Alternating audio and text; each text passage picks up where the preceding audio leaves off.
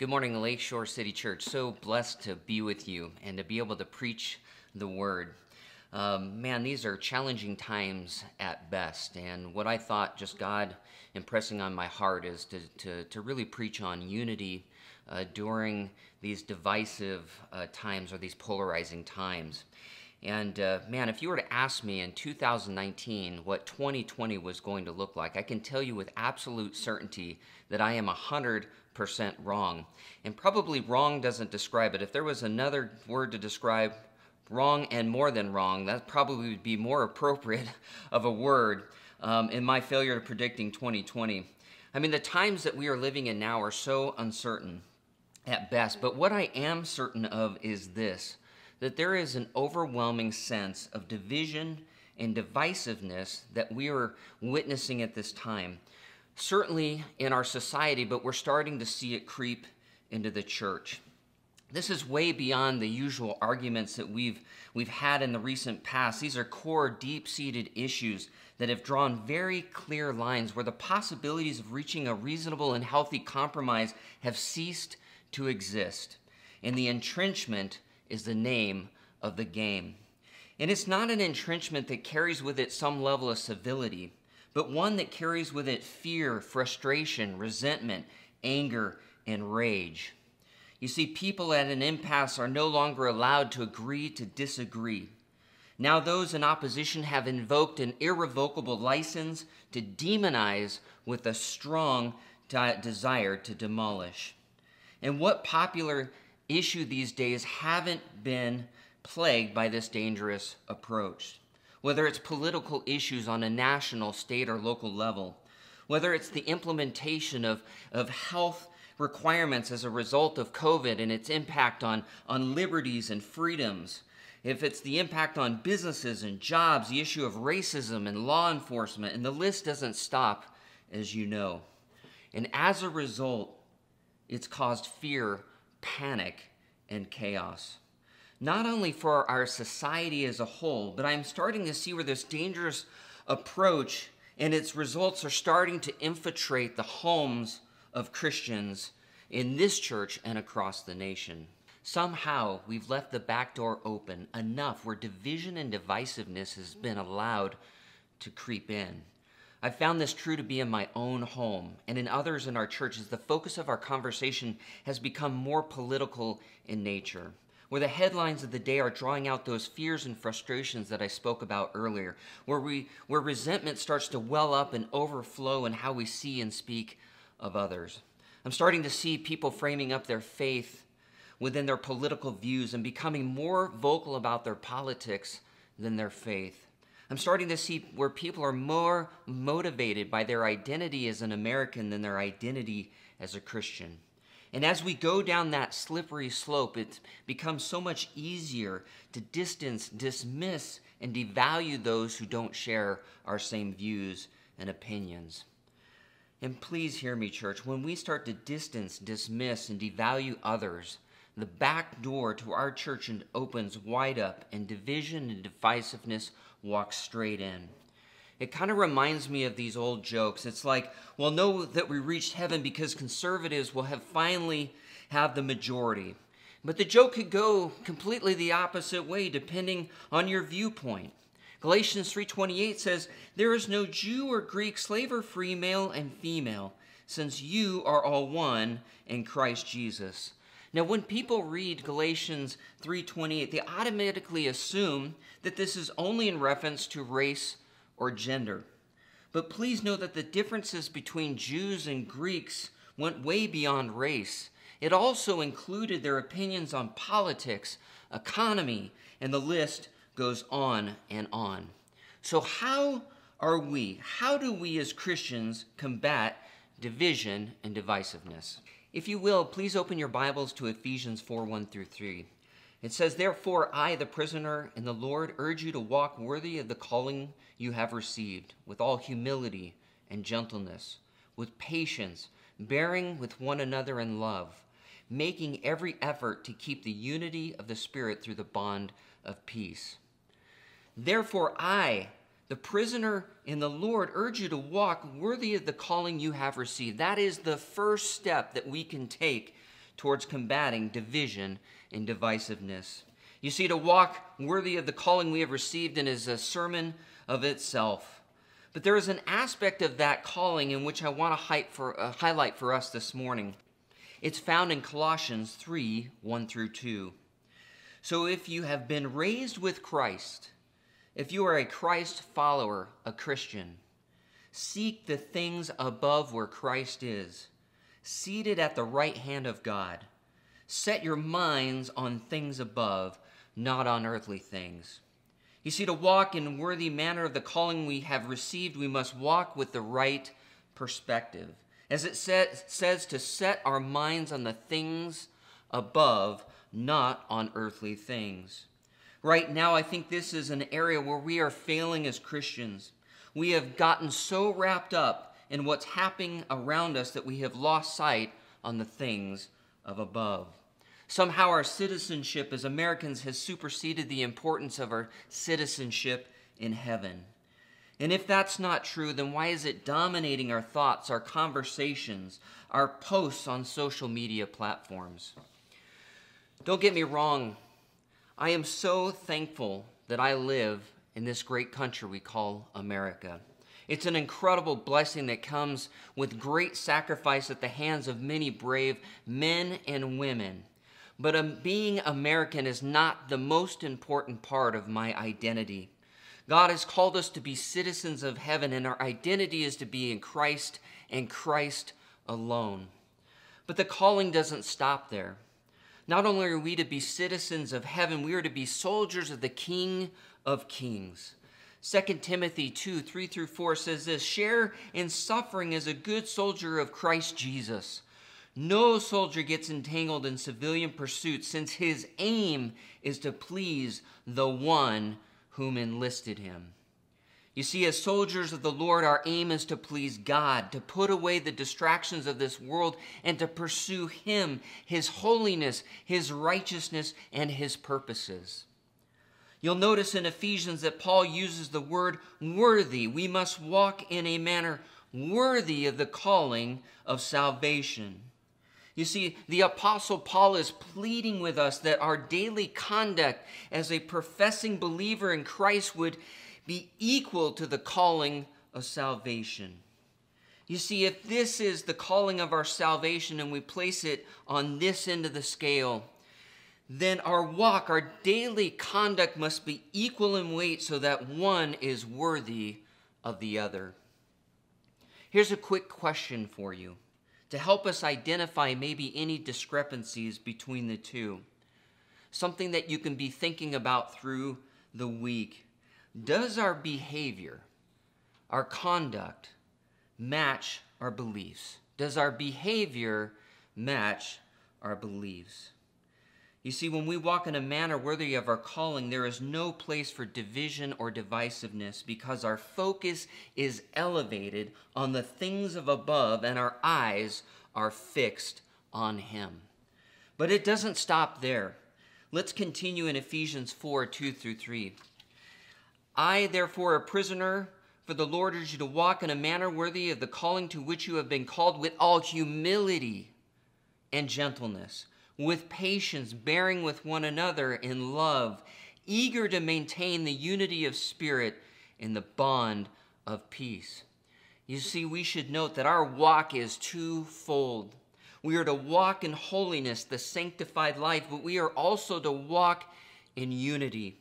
We see this theme of unity peppered throughout this chapter. You can see it as we move beyond verse 3. Eager to maintain the unity of the Spirit and the bond of peace, there is one body, one Spirit, just as you were called to one hope that belongs to your call, one Lord, one faith, one baptism, one God and Father of all, who is over all and through all and in all. We see it down in verse 13, until we all attain to the unity of the faith and the knowledge of the Son of God.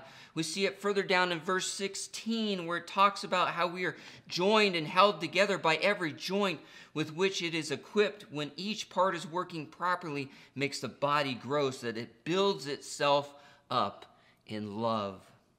You see, unity has always been God's primary objective in His plan of salvation. It's always been a part of the calling in which we've been called, to be unified with God and to be unified with other believers. But when we sin, when we get entangled in civilian pursuits, when we allow lesser important matters to cloud the most important things, such as pursuing God's purposes and His holiness, it's impossible to live a life of unity, because it's sin that separates us from God, and it's sin that separates us from others. You see, any time we elevate the things of this world above the things of heaven, we sin. Dr. Lloyd Jones is right when he says, sin is a disruptive force. Sin always divides, it always separates, it splinters. It divides a man within against himself. It has produced the constant fight and struggle which we are all aware in our lives. Sin also produces division between man and man. It leads to enmity and war and strife.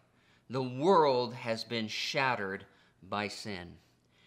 And because it's sin that separates us from God and others, Paul gives us basically 4 essential ingredients, if you will, to fulfill a walk marked by holiness and unity. You'll notice from the list found here in Ephesians 4:23 that Paul starts with humility. And it's not surprising, nor is it by accident. Paul knows it's impossible to have unity without humility. It's the bedrock, the foundation in which the other attributes are built upon. Paul also recognizes that humility, the greatest Christian virtue of all time, is required to defeat the greatest temptation of all time, which we face every day. It's called pride.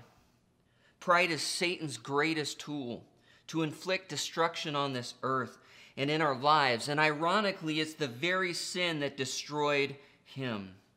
You see, pride was the original sin, and all other sins take root and stem from it. That's why God, throughout His Word, continuously warns us of pride. Proverbs 8:13, the fear of the Lord is hatred of evil. Pride and arrogance and the way of evil and perverted speech I hate. Proverbs 11:2, when pride comes, then comes disgrace, but with humble wisdom. Proverbs 16:18 through 19, pride goes before destruction and a haughty spirit before a fall. Matthew 23:12, whoever exalts himself will be humbled, and whoever humbles himself will be exalted. James 4:6, therefore it says, God opposes the proud, but gives grace to the humble. And these are just a few of many warnings about pride in the Bible. This pride that leads us to destruction. And how incredibly hard is it to avoid pride? It radiates from the core of our depraved and fallen nature. Pride permeates our thoughts, our words, and our speech. Pride is everywhere at all times. Why? Because Satan doesn't waste his time tempting us with less effective means. If pride is the least path of resistance for our destruction, then pride becomes Satan's weapon of choice. It's no wonder that the world, his world, the world that he has dominion over, perpetuates pride. And pride comes in all kinds of shapes and sizes. We are constantly tempted to be proud of our accomplishments, our abilities, our appearance, our education, our profession, our possessions, our social status, our political identity, and the list goes on.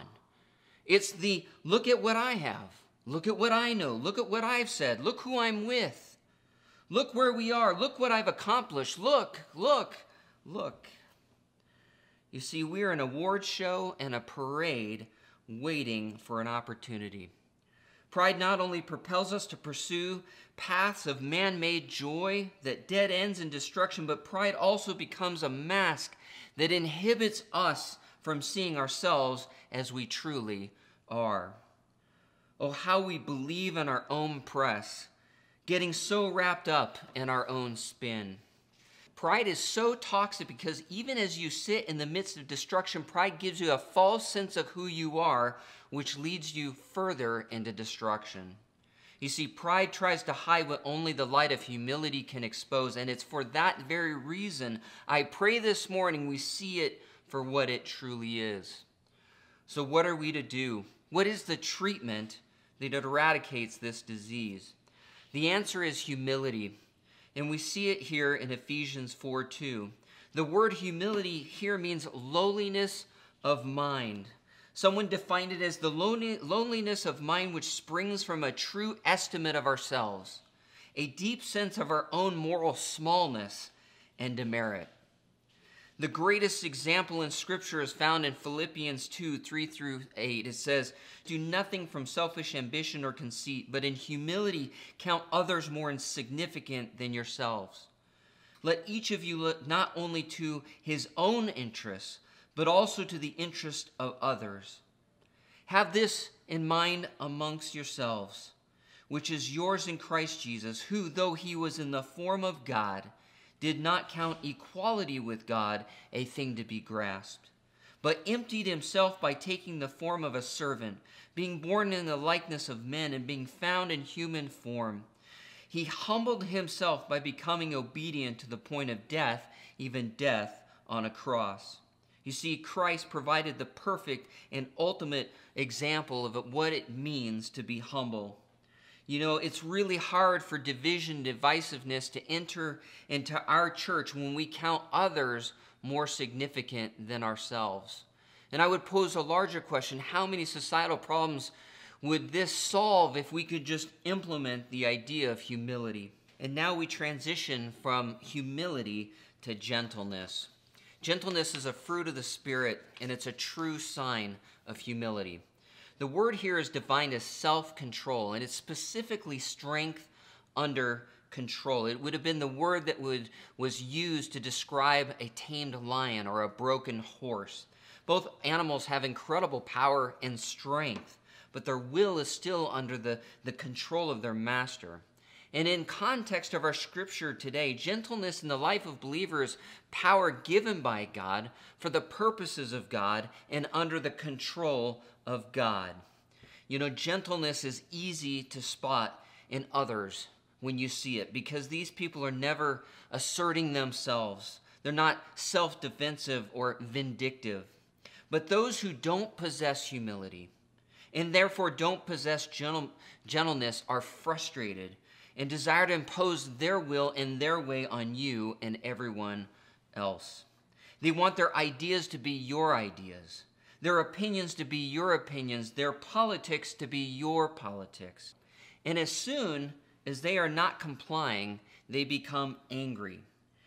But what is the lesson there? The lesson is we should be less concerned with what other people think and more concerned with what God thinks, taking less time promoting our own opinions and more time expressing God's opinions.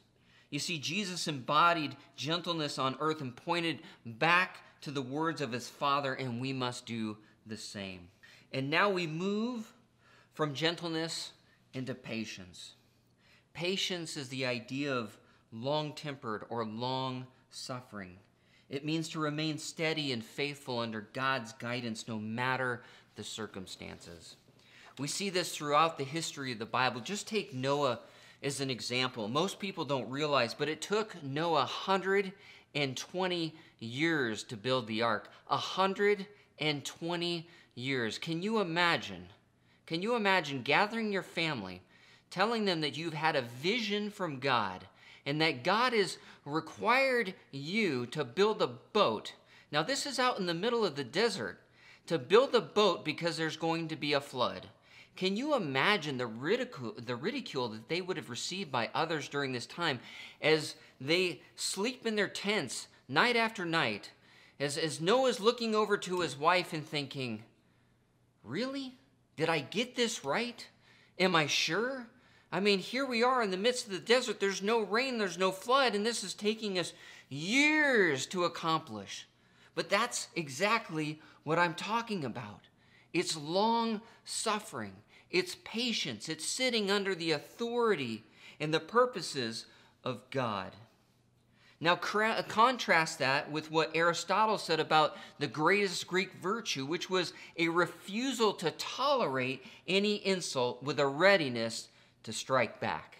Does that sound familiar?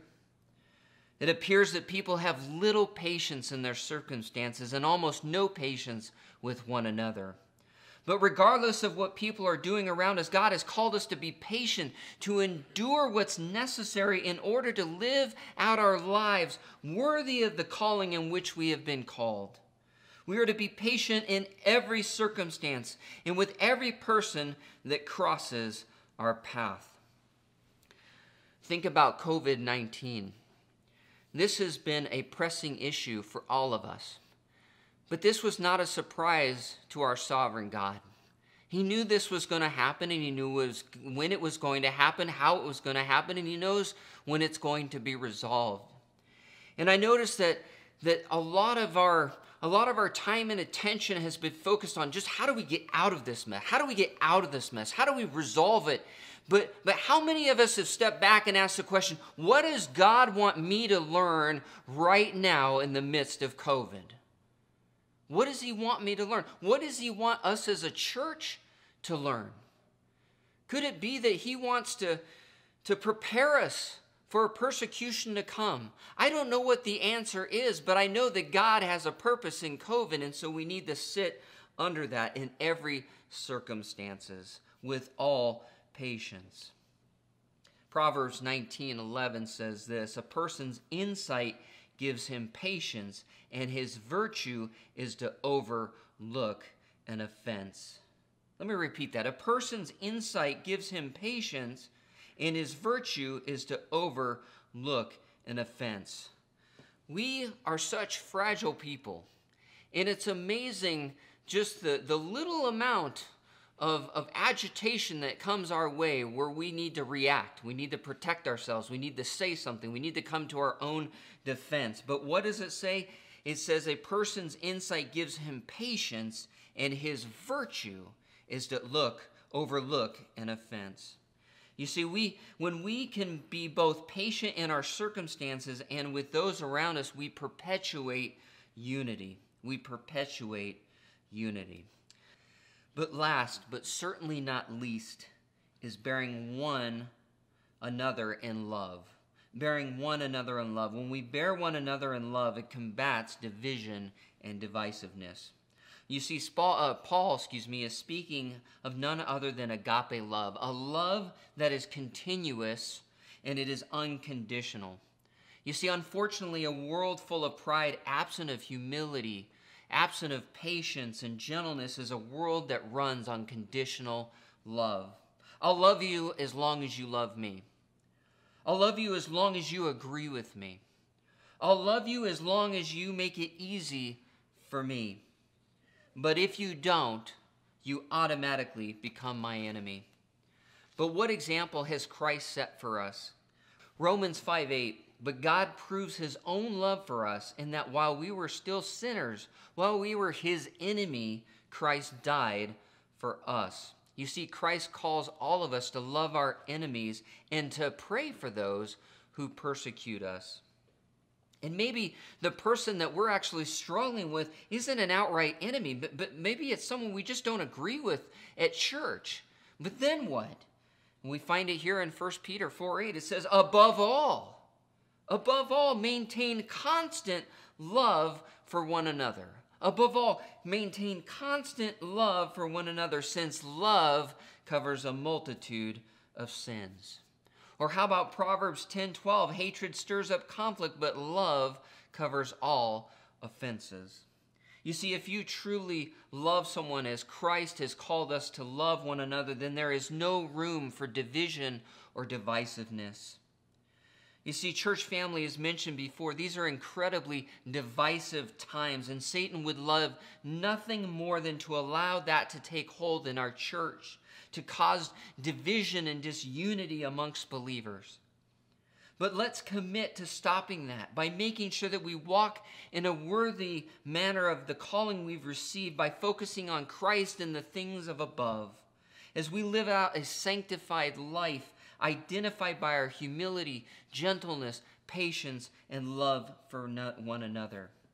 You see, when we do that, Satan's schemes are snuffed out, and there is no place where division and divisiveness to live in our church. Amen. Let me pray. God, I am so thankful for your word, your truth, your guidance. It's such a gift, Lord. We're so thankful for Jesus, who died on the cross for us, that our sins might be forgiven, God, that when we fail in pride and when we fail in humility and when we fail in gentleness and patience and love, Lord, there you are to help pick us back up, to put us back on the right path, Lord. God, we love you. We love this church, and we just ask for your continued protection over it, God, that we would be unified as a body of believers, that we'd be fulfilling your purpose for us on this planet. We love you in Jesus' name. Amen.